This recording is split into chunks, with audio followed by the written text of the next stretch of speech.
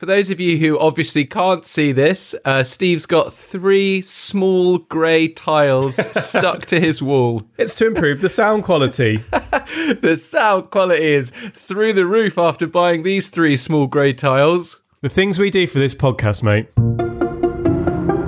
My name's Will. And my name's Steve. You haven't got time to read War and Peace. Even if it is one of the greatest novels of all time. 587,000 words. 612 grams. That's the weight of the book. 500 characters. 361 chapters. 3 volumes. 2 epilogues. And a collection of maps. We're going to summarise all of it for you. This is War and Peace. In just 7 years.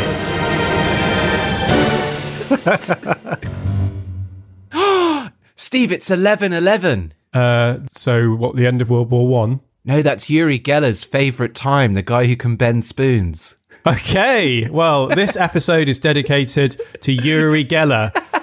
Because we're recording right now, it's 11:11. Apparently, wow. Will tells me it's Uri Geller's favourite time. It is. And Steve, welcome. And welcome everyone. Welcome. To episode 39 of War and Peace in just 7 years. We are off to a fantastic start with that Uri Geller stuff. If you're listening, Uri, please do write in. Let us know why it's your favourite time. And also, how do you do it? How do you bend the spoon, Uri? We'd love to know. How do you do it? Come on, Uri. You've held the secret long enough. Pass it on, mate. Tell us. Just tell me.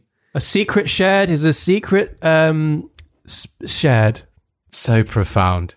Speaking of profound words, we've actually had some really lovely emails this week. Priscilla from the Canary Islands has got back to us. So we've got some great intel on the quantity of canaries that are scattered around the island. She tells us, yes, there are canaries on the Canary Islands. Oh my God. Although it's not that easy to see them. They're not everywhere like flies. God, I was so worried then about her safety, really. Yeah. Okay. She also says that she's bought War and Peace and she's reading through it. She's bought it in Spanish. Show off. It's called Guerra y Paz. Oh, it sounds fantastic. After we finish the English version of the podcast, we'll crack on with the Spanish one.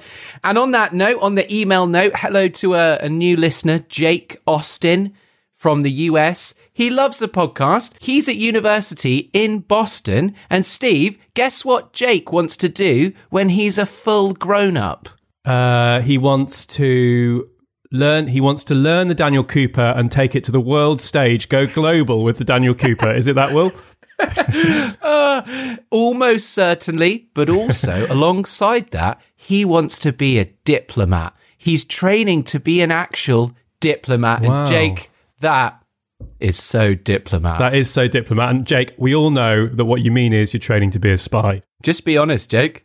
1 blink for yes. 2 blinks for no. Jake, Priscilla, Steve, Tolstoy. Everyone else. Everyone else. Welcome. Hello and welcome. Steve, what on earth happened last week? I'm going to keep it brief, but basically we had a fantastic day in the life of Andy Pandy. We got to follow him around like a little dog or a very eager fly or some horde of hornets. Yes. He had a great day. He went to see the Emperor. The Emperor was really pleased about the news. Completely naked. Yes, probably naked. But sadly, it turns out that the incompetence of the Russian army and its allies knows no bounds, and they've been unable to burn yet another bridge, which means Napoleon and France, they're coming. And so Andy's got to go and save the day. He's got to go and save the literal entire world himself. And hopefully he will finally get the opportunity to do an Andy. And let's not forget his fresh epigrams. Oh. But Steve, enough of all of that. Let's create new, fresh epigrams today. Onwards. Mackety, mackety, moo. Let's just get fully mackety, mackety, moo, moo. The reading. Just grabbing my book. I'd have thought you'd have already had that prepared, mate.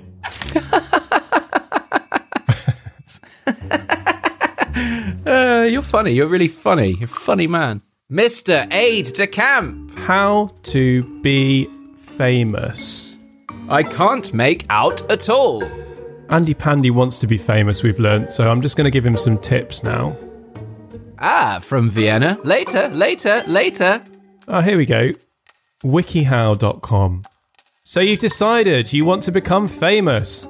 Yep. Here's 3 steps. 1 can't write so fast, Your Honour. So you can find a path to fame. Yep. That's method 1. You just, that's useful, that. All right. Yeah. So then you want to stand out from other people. For example, if you love to skateboard, find your own unique tricks. That's shockingly stupid advice, isn't it? And then the fourth.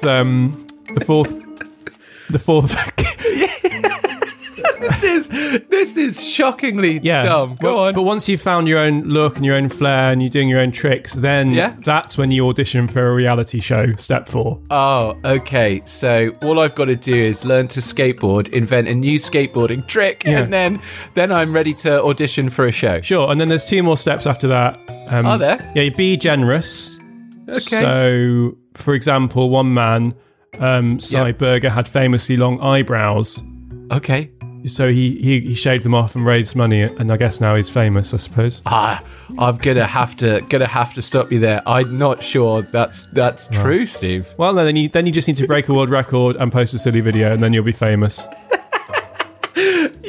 You've disrupted me so much I can't even focus on the book. Well, that's only one of 3 methods. Well, goodbye, Prince. The other methods I'll just skim over. You can be talented. Yeah, all right. And the other one is just brand yourself. Be 100% silent, Steve. I have finished reading the book. Oh, well, that's such a shame. Well, we can pick that up another time. If anyone tries out any of those methods, do let us know if you become famous. I guess we'll find out just, naturally, but... You'll just suddenly be famous. Oh my God, you see that guy doing the triple backflip with the long eyebrows? What a great guy. And he gave all his eyebrow hair to charity. So... Is Andy going to use any of these methods, Will? You've read the chapter. I guess we'll find out. I hope we will. Let's open, if I may, with a direct quote. Oh, brazen. From War and Peace. Sure, yeah. That same night, having taken leave of the Minister of War, Bolkonsky, a.k.a. Andy Pandy, set off to rejoin the army, not knowing where he would find it and fearing to be captured by the French on the way to Kremlin. He's so bloody brave, this guy. He's a hero in the making. He is a capital H hero. Capital A, arrogant. Capital N, narcissist. In Brunn, modern-day Brno, everyone is packing up their stuff. So we're very much following on immediately after your chapter, Steve. They're running away. Very sensible. They are running away. Near Hetzelsdorf, Andy Pandy meets up with the Russian army, and they're in great disorder. Not the Russian army. This is unbelievable. It's happening again. The road is obstructed.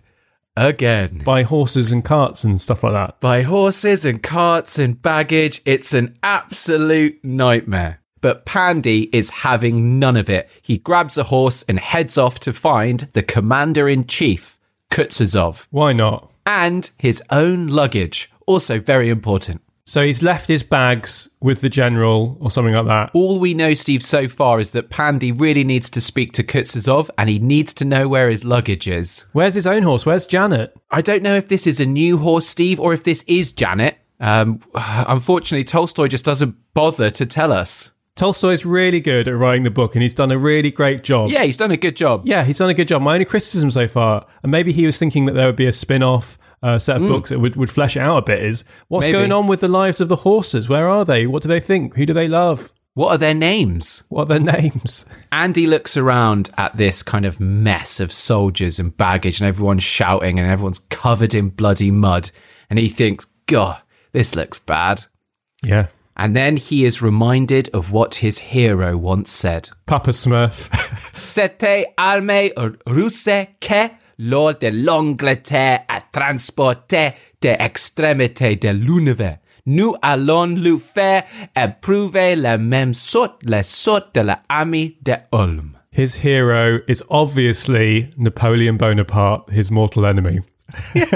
You've just absolutely nailed it. Bonaparte is Andy's hero. It's so confusing. And what I want to say, Will, is just a fantastic attempt at the French language there. Really, really beautiful. Beautiful stuff. You'll notice what I was doing there was speaking fluent French with a slight Russian accent, clever, which is actually very challenging. Incredibly accurate. Can you give us a translation? Yes, of course I can. That Russian army which has been brought from the ends of the earth by English gold we shall cause to share the same fate, the fate of the army at Ulm. Ooh. Fighting talk from Bonaparte. Wow. What a Bonapartism that is. What a witty epigram from Bonaparte there.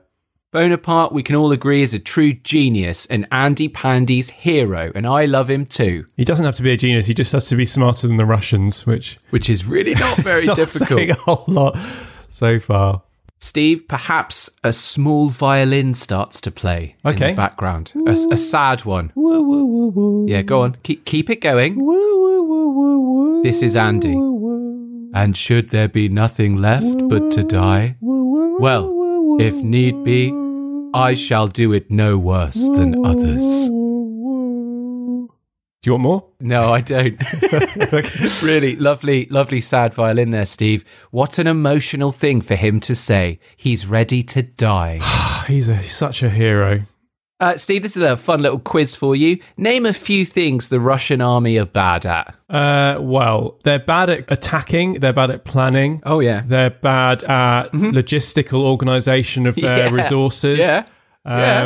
For sure. They're bad at being sober. Yeah. So I could go on. Yeah, I mean, of course you could go on. They're also just bad at simply moving from one area to another. Oh, yeah. And of course. And I'm sorry to have to say this, Steve, and we've talked about horses today already, but they're also very bad at caring for their horses. Yeah. When Andy's riding along, he looks on the sides of the road, and this is awful. There are fallen horses on the side of the street. Some are flayed, and some are not. Okay, well, that's on the plus side. So it's the swings and roundabouts there. But we know that they lose vast numbers of human people as well. You're right. It's not just dangerous for horse people during this time. They need to allow more time for travelling. Andy's looking out at this complete mess. Here is our dear Orthodox Russian army, thought Bolkonsky. Quick memory check, Steve. Have you been paying attention? Who is Andy looking for? He's looking for that's himself. Yeah, that's himself. He's looking for the general, Bezakov. He's looking for Bezakov. Amazing. You're not following. I didn't think you were. He's looking for the commander-in-chief, Kutuzov. Sorry, all the names are very similar, so I'm sorry. I accept your apology. Suddenly, he sees a strange one-horse vehicle.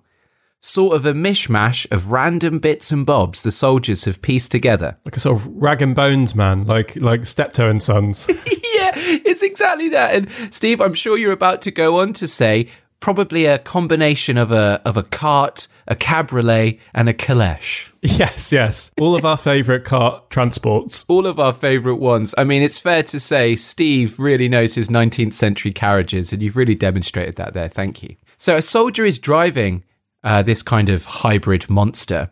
And at the front of the carriage, there is a woman under a sheet. Dead?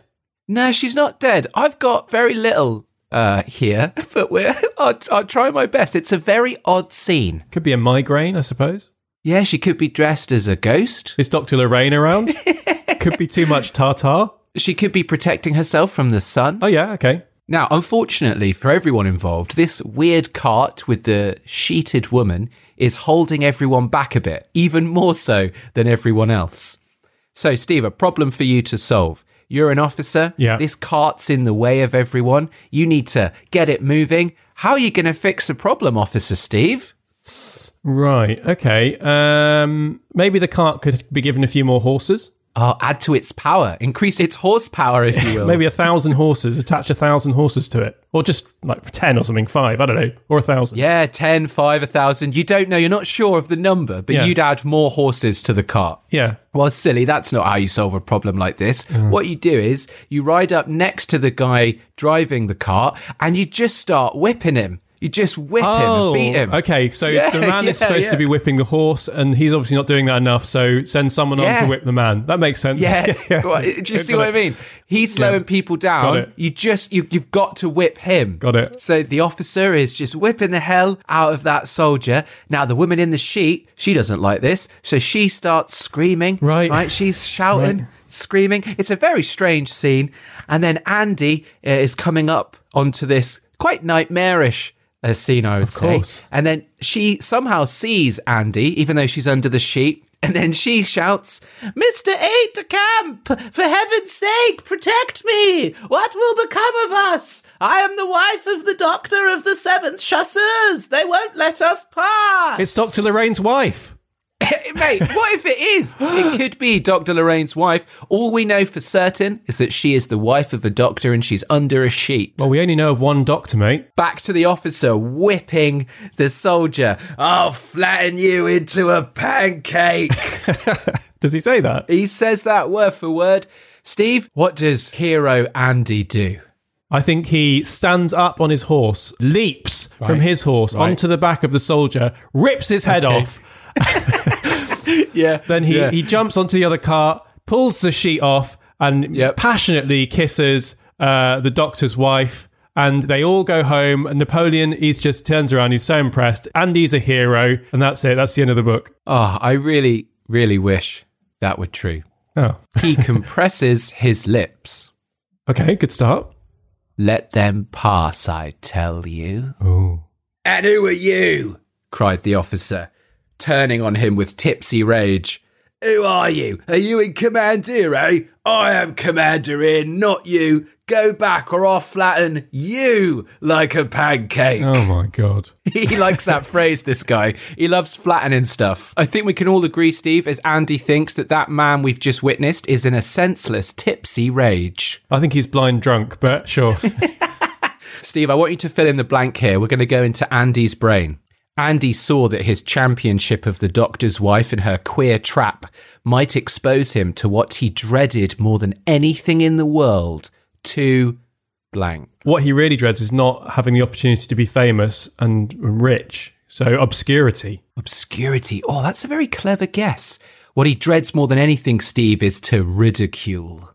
Okay. He hates being ridiculed. He hates having to ridicule people. I think he hates having to ridicule people. He's an odd man. Doesn't sound like him. He's an odd man, Andy. It doesn't. But his instinct urged him on. Before the officer finished his sentence, Prince Andrew, his face distorted with fury, rode up to him and raised his riding whip. And sort of the opposite of that famous bridge scene with Gandalf and the Bullrog, he shouts, "Kindly let them pass." Great analogy. Great. And who falls down the big hole and is possibly dead? And then Andy falls in, and he's got a big beard now and a big magical stick. Right. And who's Bilbo Baggins? Bilibin. That's quite close, isn't it? Sure. Why not? Just similar names. Why not? Yeah. Bilibin Baggins. Potatoes. And so on and so forth. So on and no more.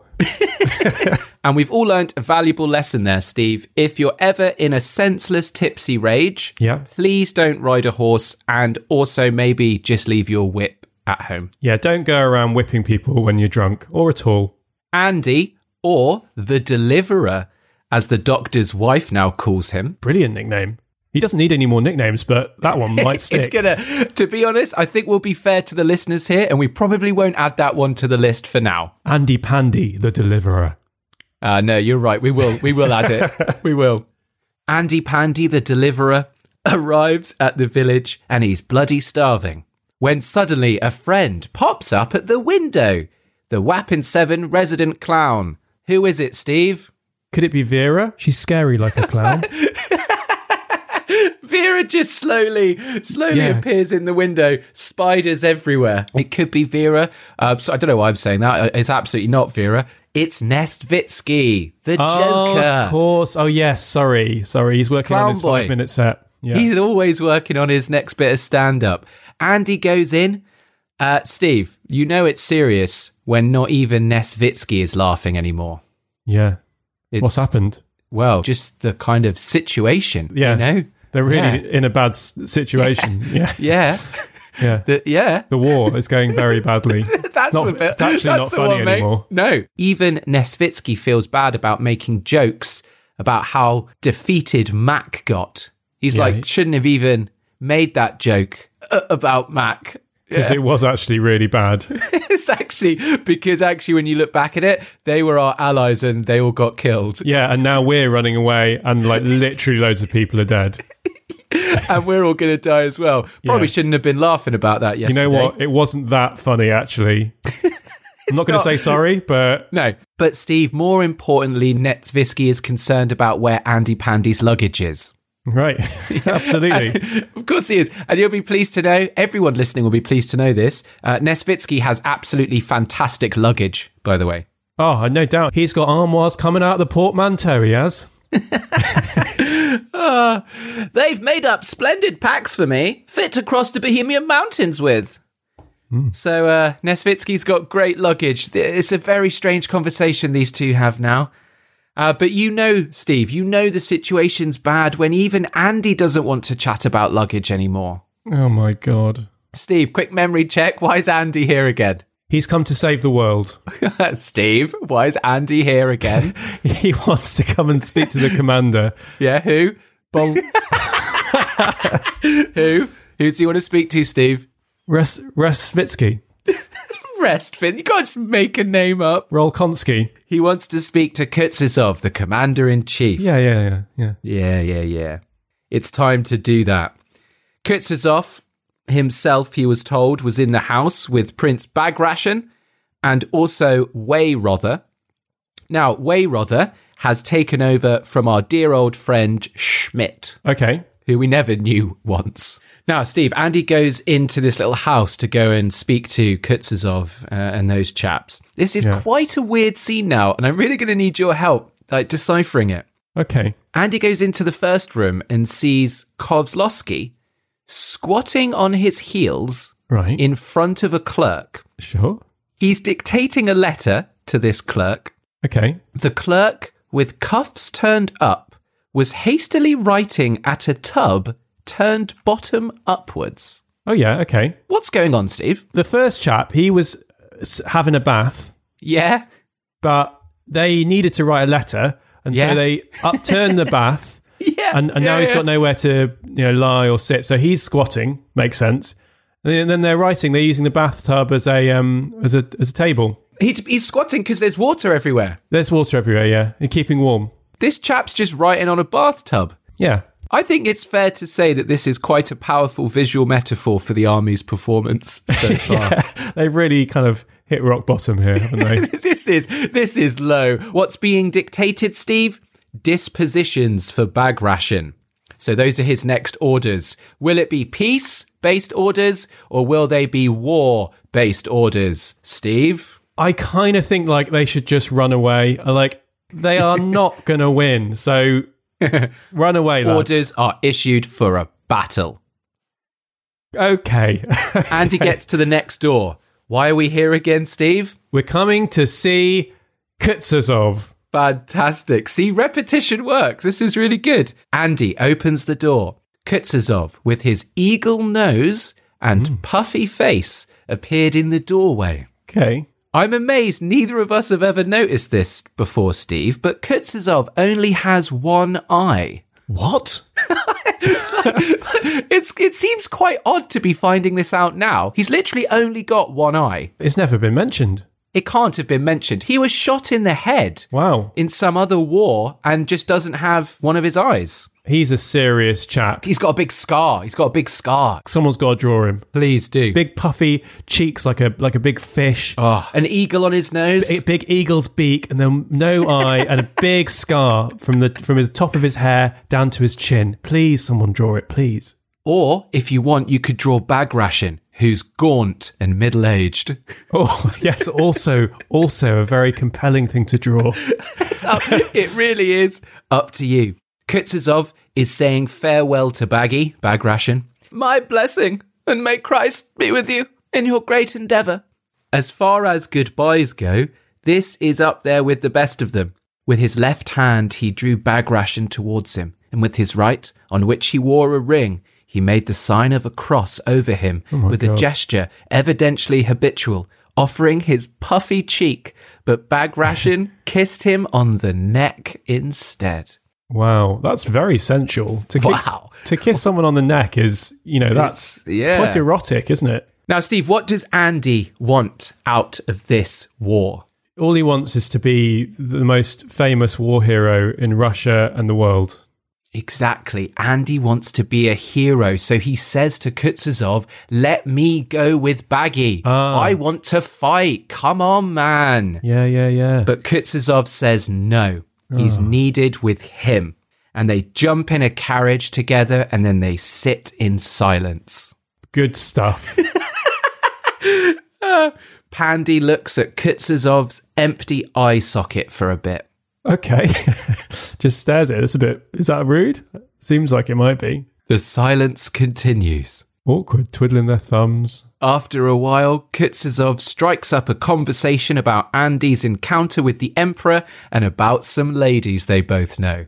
And that is that. Okay, is that the end of the chapter? Yeah. Wow. Wowzers. So I would say Andy's plans to become the world's greatest war hero, they're not going exactly perfectly. No, Kuznetsov really needs him for some reason. We don't know why he needs him, though. Maybe he needs some kind of super Andy Pandy war hero type man, you know? Or just for the conversation. Or just for the chats in the carriage. Bag rations off. He's off to fight. Good luck to Baggy, I say. He's going to become what Andy wants to be. This is the moment. Steve, I think that's a really good prediction. I think Baggy could become the hero that Andy so desperately wants, and then Andy would just become a shell of a man. Like the empty eye socket of Kuznetsov. A beautiful image, a very poignant use of words. Do you know, it would also be quite harrowing to have your Uber driver essentially whipped whilst you're in the back in a sheet. It would be a shocking turn of events. It'd be an awful trip, wouldn't it? Someone pulls up on a moped next to your Uber. Just whipping it. It's not good. It's not good. No. And I think that guy on the moped with the whip was drunk, officer. It's the summary. Steve, did you like my memory techniques I was trying out on you today? Did that help? It was hard work and it made me embarrassed and feel stupid. Because if I'm being honest, I was shocked how long it took for you to remember even a very simple thing. Yeah, well, what can I say? All the names are quite similar. Look, I'm sure that people have read War and Peace and have been incredibly confused about all these names, like I am being now. You know, so... I think that's fine, and that's why I was trying to help you. I was guiding your memory through. Okay, Steve, are you ready? I'm ready, Will. Let's do this. Fantastic. In 3, 2, 1. War or peace? Is that Dr. Lorraine's wife? Why is she screaming? Stop whipping me! We're looking for Kuznetsov. What's next for Bag Ration? Kuznetsov's only got one eye. Awkward silence. Beep, beep, beep. No awkward silence here, Steve, because that was fantastic. Listen to that. Thank you, everyone. Refresh our mind. What was the chapter called? I've been very clever here, if I do say so myself. I've called it War or Peace. Because there's a potential choice between the two. Exactly. Wow. Exactly. I feel like that won't be the first time that happens, but no. You know, we've used that great title now. It's out there. What a title. Yeah. So what do you reckon, Will? Do you think this is going to be the turning point in the war? It's tough. It's really hard to call because from what I've seen so far, the Russians are very bad at war and the French appear to be very good at war. Yes, it's a problem. So I don't know if that's, caused some bias in the way I'm reading into things, but it seems like it's all a bit hopeless. Maybe they should all just go back to Russia and just have some more parties, stuff like that. One last Daniel Cooper into the sunset. You could see him Coopering over the horizon. It can't get more beautiful than that. Let's end on that image, Will. Goodbye. Thank you again. We say this every week, but we really do mean it. Thank you for listening to War and Peace in just 7 years. Another episode. Thank you. 39, nearly 40. Fantastic stuff. If you could do one thing to help the podcast this week, it would just be, of course, leave a review and tell someone about the podcast. Jake left a fantastic review, and the more reviews there are, the better. So please, if you've enjoyed it, just spend a couple of minutes after this and just leave a review. Go to wappin7.com/rate and all the information's there. We thank you very much in advance. And on that note, just for you, here are the silly bits. But Black Friday's already happened. What is this, Cyber Monday? I can't make the same joke again. I don't know how many Black Friday, Cyber Monday jokes it's acceptable to have. Can't happen again. I think none was the acceptable number. Now I've made it twice. It's happening all the time. It's not even a good joke. We're just desperately trying to find an analogy for being busy. Look, I'm sorry to interrupt, but I've got to take my jumper off now. This is oh my god, this jumper is made out of quite a lot of synthetic polyesters and stuff like that. All right, and it's making me sweat. So okay, just bear with me. I'm sorry about this. That's fine. Just take it off. You don't need to give me a bloody description. How else do you get flayed? I thought the horses were running so quickly their skin came off. No, that's not possible. All right, that's why we chatted through there, isn't it? We have these chats to let this stuff out. God, you're lucky. You're lucky that we have to get these around half an hour. Otherwise, you would look like such a massive idiot. A complete simple man. Sorry about that. That's what you get for buying cheap clothes, isn't it? Yeah. Sorry, you were saying...